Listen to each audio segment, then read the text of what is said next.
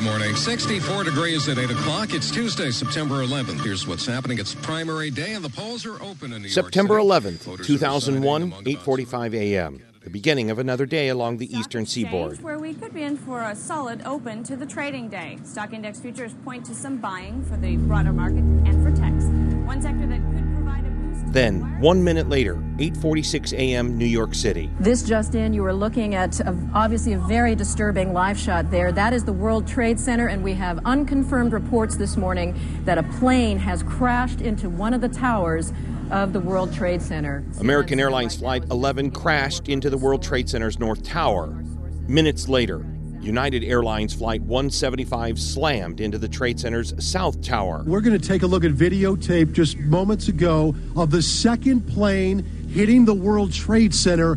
That is spectacular pictures. That too was a passenger plane, perhaps some type of navigating system or some type of electronics would have put two planes into the World Trade Center within, it looks like, about 18 minutes of each other. Within the hour, an American Airlines flight struck the Pentagon. A United Airlines flight goes down near Shanksville, Pennsylvania, and both World Trade Center towers collapsed.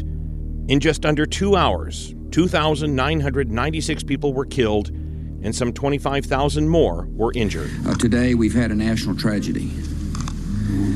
Two airplanes have crashed into the World Trade Center in an apparent terrorist attack on our country.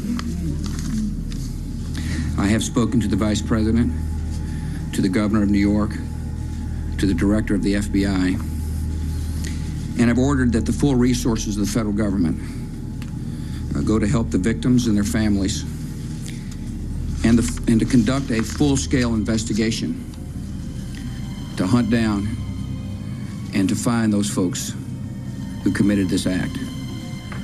Terrorism against our nation will not stand. I'm investigative journalist Steve Gregory. The attacks of 9/11 forever changed America. It also marked the beginning of the war on terror.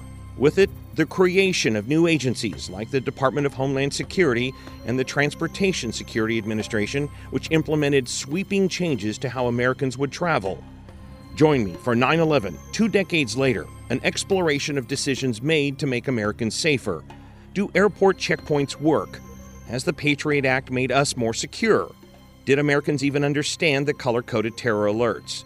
We'll talk with those behind the scenes, those who were there in the inner sanctum of agencies that made life-changing decisions, and we'll attempt to answer the question, is America safer today than 20 years ago?